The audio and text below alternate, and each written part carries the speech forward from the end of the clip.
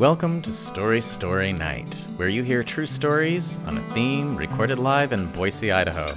I'm your host, Jody Eichelberger. We are rebooting in our 12th season by revisiting themes from our first season. On this podcast, brave audience members let go of inhibitions and took to our stage to share stories inspired by the theme Hooked, stories of cravings and compulsions. It's story time. Cindy Williams, everybody! Hi. So my best friend Tiffany back here talked me into coming. And I was thinking, what is my biggest compulsion? Like, I got all of these stories, story after story. I'm like, what do I do that's PG? And finally it's like, with all of these stories, I mean, really, my compulsion is stories. So it all started when I was about 4 years old. And I went to visit my Aunt Mary in California, and she volunteered in the library at a little Episcopalian church. And I went with her every day, and she let me use the swing line one day, and I became immediately addicted to the swing line stapler, and I was stapling everything to the springtime bulletin board. Flowers, sure. My tiny Holly Hobby purse, you betcha. And I just kept going and going until they caught me, right? And then they're like, what can we do with you? Read to me. Tell me a story. Tell me a story. And so then I followed them around, all the librarians, including my auntie, begging for stories for like 2 days. And finally, she had been clearing the shelves. So she reaches into the trash can and wipes off a Dr. Seuss book, which obviously we would not do now. And, and she hands me this Dr. Seuss book and has me go sit down, and she teaches me how to read. Like right there, I was 4 years old and just absolutely excited to be away from home for the first time and to be in a library where I kind of had carte blanche and could go anywhere I wanted. And so she taught me how to read this Dr. Seuss book, and before you knew it, I was in a corner with a stack of books like this, 4 years old, figuring out the words, and it didn't bother you unless I couldn't sound it out. And that just started a lifelong passion and for books and stories and libraries, really. So I read that book, and I read probably 15, 20 more, but I just kind of kept the same stack because, I could tell that I had been pushing my luck with the whole swing line thing. And then I went home, from my vacation. Mom, I learned how to read. And she's like so proud. She's taking me everywhere. Oh, she can read. But then, it wasn't as much fun when we got home and I found her bookshelf, and she's like, put the Harlequins away. You're 4. And so then it became a kind of a game, because this is like 1979, right? To find enough media for me. How much would keep me out of the things I shouldn't touch. It took me from being, pulling on everyone's shirts and apron strings all the time looking for another story to just looking around the shelves and seeing what I could find. And that was, fairly dangerous. I was very inquisitive, and I could sound out almost anything by the time I got home that summer. So, I read some things I probably shouldn't have as a child. Probably shouldn't have let Mom catch me every time, although eventually she did give me the worst when I was like 30, and she brings out, this kind of like mid-80s smut, and she's like, you might as well have it. I was like, I've probably read it more than you. So yeah, and then that turned into telling stories and asking other people for stories, and it just continued throughout my entire life until eventually finally got that library science degree and, little design research so I can get the story myself. And it all started with a slightly unsanitary copy of Dr. Seuss, I believe it was If I Ran This Circus, which they don't print anymore because it is very racist. But, I was 4, I had no idea. And in 1979, half the people around me probably had no idea. So that was my first book. And that is how I got here, I guess. Thank you. Annika, or Annika, if I'm being fancy. Here she comes. Welcome. You have 5 minutes to share your story on Hooked.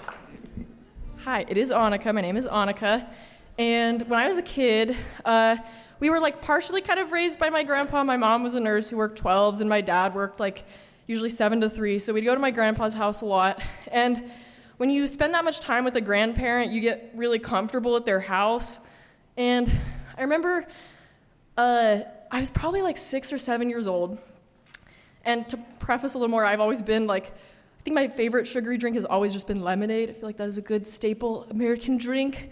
And I was just I think my dad had just arrived to pick us up. So it was a late afternoon. It was probably the summer because that was usually the time we went over to his house. And so it's 3 o'clock on a really hot Boise afternoon. And my dad and my grandpa were in some other room talking about whatever. And I'm just going through my grandpa's fridge trying to find some sugary beverage to consume to fuel my little 6-year-old body before I go home to my dad and give him hell for the rest of the evening. And so I find my grandpa always had he was obsessed with Arrowhead water bottles, and he always would drink water out of Arrowhead water bottles and nothing else. And it had to be the one with the nipple on it, and he insisted that we clarify that it had the nipple on it. And so I found one of my grandfather's Arrowhead water bottles with the nipple on it in the bottom shelf of the fridge, and it was full of lemonade. I was yes, perfect. So I just start absolutely chugging it, downing it. And my grandpa comes back in the room, and he's Ani, did you drink that?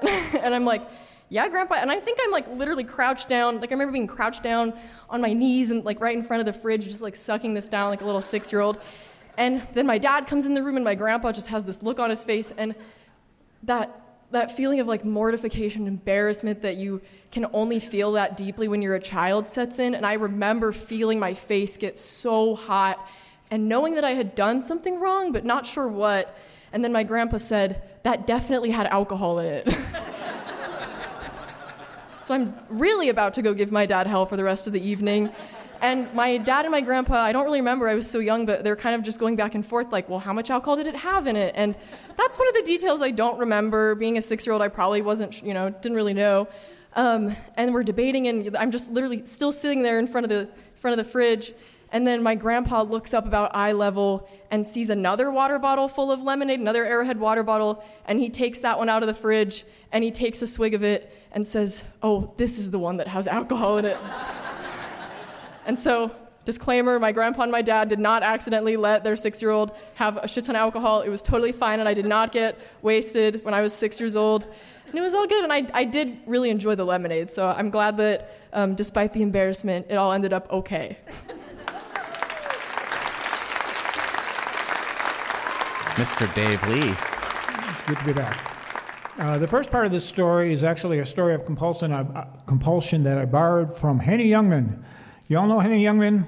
Take My Wife, Please, the king of the one-liners. Well, he used to tell a story about these 2 brothers that lived with their elderly mother. And one brother got compulsively attached to this cat he adopted. He played with the cat, couldn't be separated until one day he won a trip to Europe. So he got to be separated from his cat for a while, but he was calling every day to check on it. And one day he called his brother and said, how's my cat? The brother said, he died. The brother said, whoa, harsh, man. Couldn't you have broke it to me more gently? You could have told me one day, hey, he's on the roof. We can't get him down. He fell off. He broke his leg. We took him to the vet for surgery. He didn't quite pull through. You could have broken it to me easier. You could have softened the blow. And the brother said, yeah, I'm sorry. I should have been more gentle. Sorry about that. And the brother said, oh, that's okay. By the way, how's Mom? He said, she's on the roof. Well, I tell you that story to update you on another story I got to tell a few years ago. Some of you might have heard it before. It was one that was made into a musical by Lita Harris Newstetter. It was a story about how I was anxiously awaiting the results of an MRI, to see if I had a recurrent brain tumor. And it was a celebratory end when it finally came back and said, no evidence of recurrent neoplasm. And I'm blessed to say that I've been blessed with 11 years of similar happy MRIs. Unfortunately, the recent news has been not as good. This thing started to show its ugly head again last summer. And initially, the doctor was very optimistic. It's something they can manage with treatment. But so far, it's not turned out quite that way. I had a couple rounds of chemo and then had another MRI in December. And the doctor talked to me afterwards. And when the doctor says things like, this is the hardest part of the job, it's not what we had hoped for. So I guess what I'm trying to tell you and what I'm trying to come to accept over the last few months, I'm on the roof.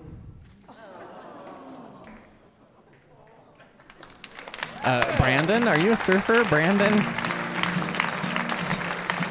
Okay, I didn't think my name was going to get picked, but my name is Brandon. I'm from Anchorage, Alaska. I'm here visiting my mom. And who here likes fishing? Oh, we're good. We got about half the people. So, my dad recently bought a place on the Kvichak River in Alaska. It's in a village called Agiagig. We call it the cabin. But basically, it's a house in the village, and we get to go out there fishing. Once or twice a year, we do a spring trip and a fall trip. But my family thought I was going to come up here and talk about the biggest fish I ever caught out there, so I'm going to talk about the third biggest fish I ever caught out there. Just to make it a little different. But I got a good friend. Just moved to Montana, and he was my best fishing buddy. And I've been out there about 5-6 days, and he comes out with me, and he's like, all right, I'm here. It's time. We're going to catch some big fish. Let's get down to it. And sure enough, we go out first day. We have been doing pretty good. I don't know what kind of size trout they got in the Boise River. I haven't fished it. But there's some big fish up in Alaska. And we pulled a 28-inch rainbow out the first day, which was good. We've been struggling. We've been getting 24s, 25s. So we get a big fish out first day. And we go to the next spot, and we're feeling good. We're like, all right, this is it. This is the day. And I hook up on this fish. And I've just been getting into spay fishing, so it's all fly fishing. And I hook up on this fish way out there, and it's jumping. It's taking off. And they always said that the big fish don't really jump. They just kind of dive down deep. They stay low. Well, this thing just blew up out of the water over and over again. It jumps 5-6 times. I'm looking at it way down the river. I'm like, oh, that looks like a big fish. This is getting serious. And it just like tires itself out in 2 minutes. And I'm going in. We're trying to land it. And I have a decision to make. I was like, do I pull this thing into the really weedy section right here? Or do I walk it down like another, 40, 50 feet and try and land it on the only rock bank I can see? And it kind of just comes all the way into me, and I get it, and I'm looking at it, and I'm like, oh, this is a serious fish. We got to get this. I got to get a picture of this thing. And it dives off into this little creek, this little like cut bank. So all the river's flowing in really hard to this section of the dirt, and it's got all the roots coming down, and my line gets tangled up in the thing, and all of a sudden my line's tight. And I saw the fish already. I was like, well, I got to get this fish. I'm not going to let this fish go. And I run over, and I'm waist deep in the water, running over, and I get there, and I'm looking at it, and the fish is here, and the line's all tangled up here, and I was like, all right, I'm just going to grab the line in between, we'll cut it, I'll pull this thing in, and we'll get them. Sounded great. I was like, yeah, this is a foolproof idea. I got this. And as soon as I grab that line, the hook pops out of the fish's mouth. And so I got it about 3 feet of water, but I got it kind of blocked off from the river. And I was like, all right, well, I'm just going to just dive in the river right here. I'm going to block the deep section, and he's going to have to go that way. And sure enough, it worked. I was like, I jumped in the deep spot, and I pushed the fish over here, and I'm like shoving all the water Like I'm not even touching the fish. I'm just shoving the water. And I'm pushing the fish up onto the bank with just the force of the water. And I do it about 2-3 times. Meanwhile, I've jumped upriver with my waders on into it. So now I'm just fully soaked. Completely. This is also like October 8th in Alaska, so I don't know if that like the water temperature is like 42 or something. And get him. I get him all the way up on the bank, and I got him in the grass. And I'm like, all right. I didn't think that would work at all. So now I'm like, all right, where's my picture, buddy? I'm like, I sent him the other way. So he's about like 200 yards up the river. And I sat there and I looked at that fish for a moment, and I was like, well, that was a pretty cool experience. I liked it. He jumped out of the water. I caught him. I didn't think I'd catch him. I'm pretty sure if I did that 50 more times, it would have never happened. He would have got around me somehow. And I was like, all right, well, and I like catch and release. I don't keep the trout or anything. But I was like, I got to get a picture of this fish. So now I grab the fish, and I'm just like running up the river with this fish. And I was like, every 30 seconds, I jump over into the river and I put him back down for a minute. I'm like, he's going to be good. I just breathe him a little bit, and then 30 more seconds, I jump back on the bank. And now I got I don't know how many gallons of water could fit in my waders, but there's got to be like 20 or something. So like me trying to run with 20 gallons of water rushing around in my waders, it's cold. And I'm yelling, but it blows. I mean, it was a light wind day. It was blowing 35. So it's blowing 35. My buddy's upriver. I can't hear him. I'm trying to call him down. I'm like, just come help me. Just come get this picture. And I finally get up to the boat, and I'm standing there on the boat, and I'm just like, hold the fish up real fast. Like, hey, maybe he'll see it above the weeds.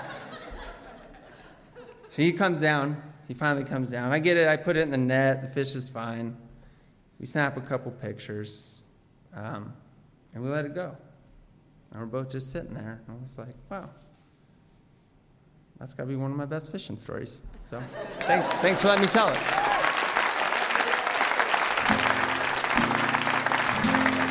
Please welcome our storyteller, Amos.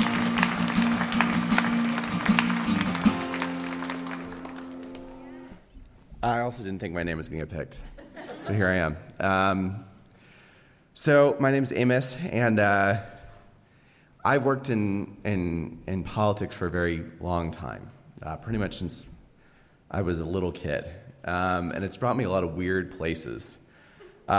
With some very addicted and compulsive people who are kind of on the circus train of the campaign life. And one of my jobs I had was I worked in Washington, D.C., and I had a group of people who had worked under me, and I would hire them to go film political candidates and members of Congress giving speeches, and then I would ask them to run after them after they were done and ask them a series of ridiculous questions so that we could get them saying something stupid on tape and make a commercial out of it. It was a very interesting job, and I have no regrets. This did not help society or make this country a better place, but it paid my bills. And sometimes, when jobs were very intricate and weird, I would go have to do them. And what I did was something called tracking. We'd track people running for office, and we would try to get them on tape. So I was working in D.C., and I was told after I got back from my 20-minute lunch break, which was a good day, that I would have to be on a flight to Atlanta that night, and to go home and pack a backpack and come back to the office, and we'd talk about what would happen next. It's like, okay. So, when you get into these campaign environments, especially in D.C. and especially in competitive years, it becomes a blood sport. Compulsion is everything. Everything this teamwork around you. You're all disgusting. You're all chain smoking. You're all eating crappy food, and you're all miserable together. And you're really compelled to just keep going. So we were working on a congressional race in Atlanta, and the race was very close, and we knew the guy was having a fundraiser down the street from us. And he was going to be going back to Atlanta that night. So it was my job to wait at the airport and buy a ticket for the last 2 flights out from D.C. to Atlanta and hop on the plane with him and try to record him on the airplane. And I was like, well, I don't really have an option here, so that's what I'm going to do tonight. So I was waiting at the airport. The first flight comes and goes. And I texted my boss, and I was like, I don't know, the second flight's about to close. I haven't seen him yet. And sure enough, it was like seconds before the boarding door closed, and I see him run onto the plane. I said, he's here. And my boss calls me immediately. He's like, get on that plane. And I was like, all right, I'll get on this plane. And so I full disclosure, I worked in Republican politics. And they hired me because I didn't look like a Republican. Because I had a beard and I wore a lot of tie-dye and I was from Oregon, and it didn't make a lot of sense why I was there at all, but I was.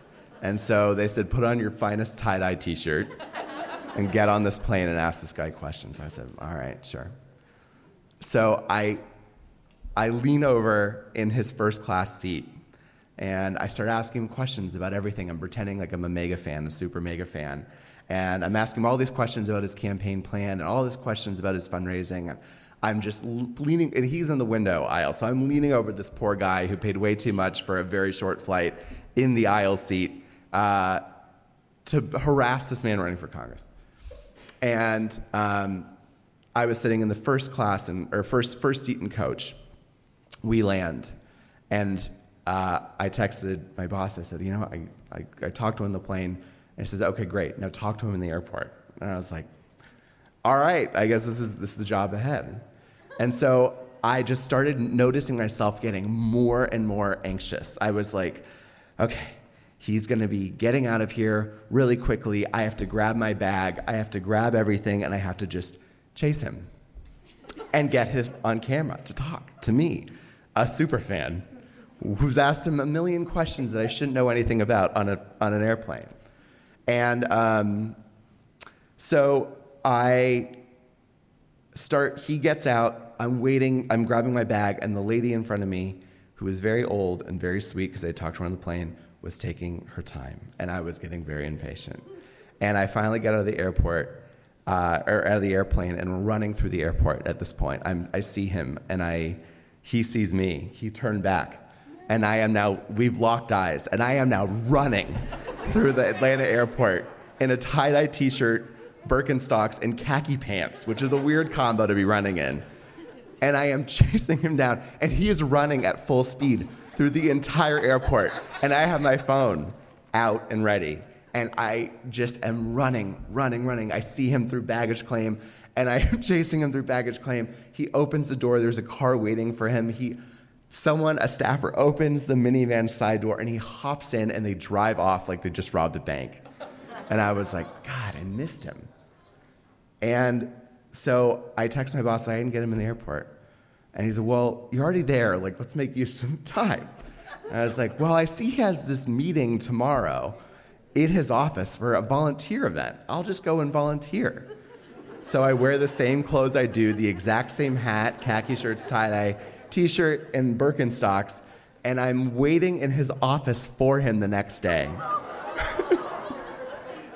And I'm like, I feel very creepy. And I'm 25, and I'm like, I want to make it in politics. Which is a terrible idea. If anyone's thinking this is a noble and glamorous industry, I'm telling you this story. I hope you're listening. So I'm eating all their free pizza and drinking all their soda, and I'm waiting for him, and sure enough, in comes the whole crew from CNN. And he's right behind them, and they're filming him. This is a big race. It's getting national attention. And he sees me, and he's like, oh my God. I saw it on his mouth. He mouthed those words. And I came up to him, and I'm like, perfect. My boss will know I'm here. CNN's recording this whole thing. And so we're talking, and I'm asking him all these questions again, very specific. And he's like dodging them left and right and left and right. And I'm like, well, let's get a selfie. And so I get one, I get in the car, I have all my pictures and all my news, stuff I was going to send to the news. I get in the car to the airport, I send it all. All the news story breaks before I get in the airplane and takes off. And a year goes by. He lost that race. A year goes by. And I get an email from my boss, and he said he was on a panel with the woman that ran that campaign. And he told her this story about this time when this kid who worked for him wore a tie-dye t-shirt and khaki pants and Birkenstocks and chased him through the airport. And she said, he didn't go out of the house for 2 weeks after that happened. And I ended up back in Georgia. He ran for Senate, and I saw him again. And I really wanted to apologize. I knew he'd recognize me. So we were at a campaign event. I was working for his opposition. And he walks by. I was going to say, you know what? I'm sorry. I didn't really know how to say it. But he looks me right in the eye, and he stopped and froze and turned the other way. And we never spoke ever again. Holly. Sitting in the middle. Thanks. Hi, everybody. Thanks for sharing your stories. It's been really fun. My name's Holly, and I didn't want to think about cravings because, as Beth said, the pandemic does weird things to our cravings that I'm not ready to admit to myself yet. So I was like, no, I don't have anything to say. And then Nicole/Tiffany, as you were introduced, she mentioned Nampa. I was like, oh yeah, my childhood. That's where I grew up. And I grew up in a pretty religious culture. And those of you who also did know that cravings can bring a lot of messed up thoughts to a person, like a lot of shame, right? If you crave anything normal or natural, like sex. Oh, I crave sex. Oh, you're a terrible, terrible creature. Why would you do that? So cravings kind of are tied to, it can be tied to a lot of guilt and a lot of shame. And I remember growing up, like, all I wanted to do when I was like a preteen is read those stinking like preteen magazines, like Vogue, but there was like the 17 and even like a younger kid version. My mom said, no, I don't want you to have bad body image. So she got me instead a magazine that was like a Bible. It had like Bible verses, but like coupled with like makeup tips. So this is like my magazine. And so what I would do is take my cousin's 17 magazines, slide those babies right inside my Bible magazine. And my mom came in the room, like, hi, Mom, how's it going? And so I was really reading what I wanted to read. But it's kind of interesting, like these feelings around, growing up with religion and the, the guilt that comes with it, but also the legacy, the heritage, the connections. When I was 8 years old, my grandma had cancer, and I was at a friend's house, and my mom was going to go to the hospital to see her, and I just had this weird feeling like I should go, and I did. And my grandma and I, like, she used to make all the girl cousins these frilly little dresses, and she played the piano, and I learned to sing with her. As she played the piano, I would sing songs with her. And so in her hospital room that day, she wasn't responsive or aware, I don't think. But I sang to her, "Great is thy faithfulness," because that's the hymn that she taught me on the piano. And that was the last time I ever saw her. And so, growing up, I started to really rethink, what I was taught, and if I believed it, and if it fit in my life, and kind of came to my own conclusions about, not even conclusions is the wrong word because it's still very fluid, but came to my own way of seeing the world that didn't quite match. And it was kind of like a disconnection, right, from the bad, but also from the good. So it's been kind of weird to balance And a couple years ago, my grandma's husband, he was also on his deathbed, and I had the opportunity to sit with him, and I sang to him, "Great is thy faithfulness." And it was really interesting because I didn't quite believe the words in the song anymore, but I believed the heritage of my family, and I believed our connection and our love, and that was just my way of having some kind of love language with him. And that was the last time I ever saw him. And so now, sometimes I get cravings, right, for that belief system that is no longer quite what it was, but there's still all these ties. I'm still compelled, right, to seek it out, to figure it out, to figure out where I fall in my family line, my family heritage, and what that looks like now for me and what that means. So it's just a new way of thinking about all of that. Thank you.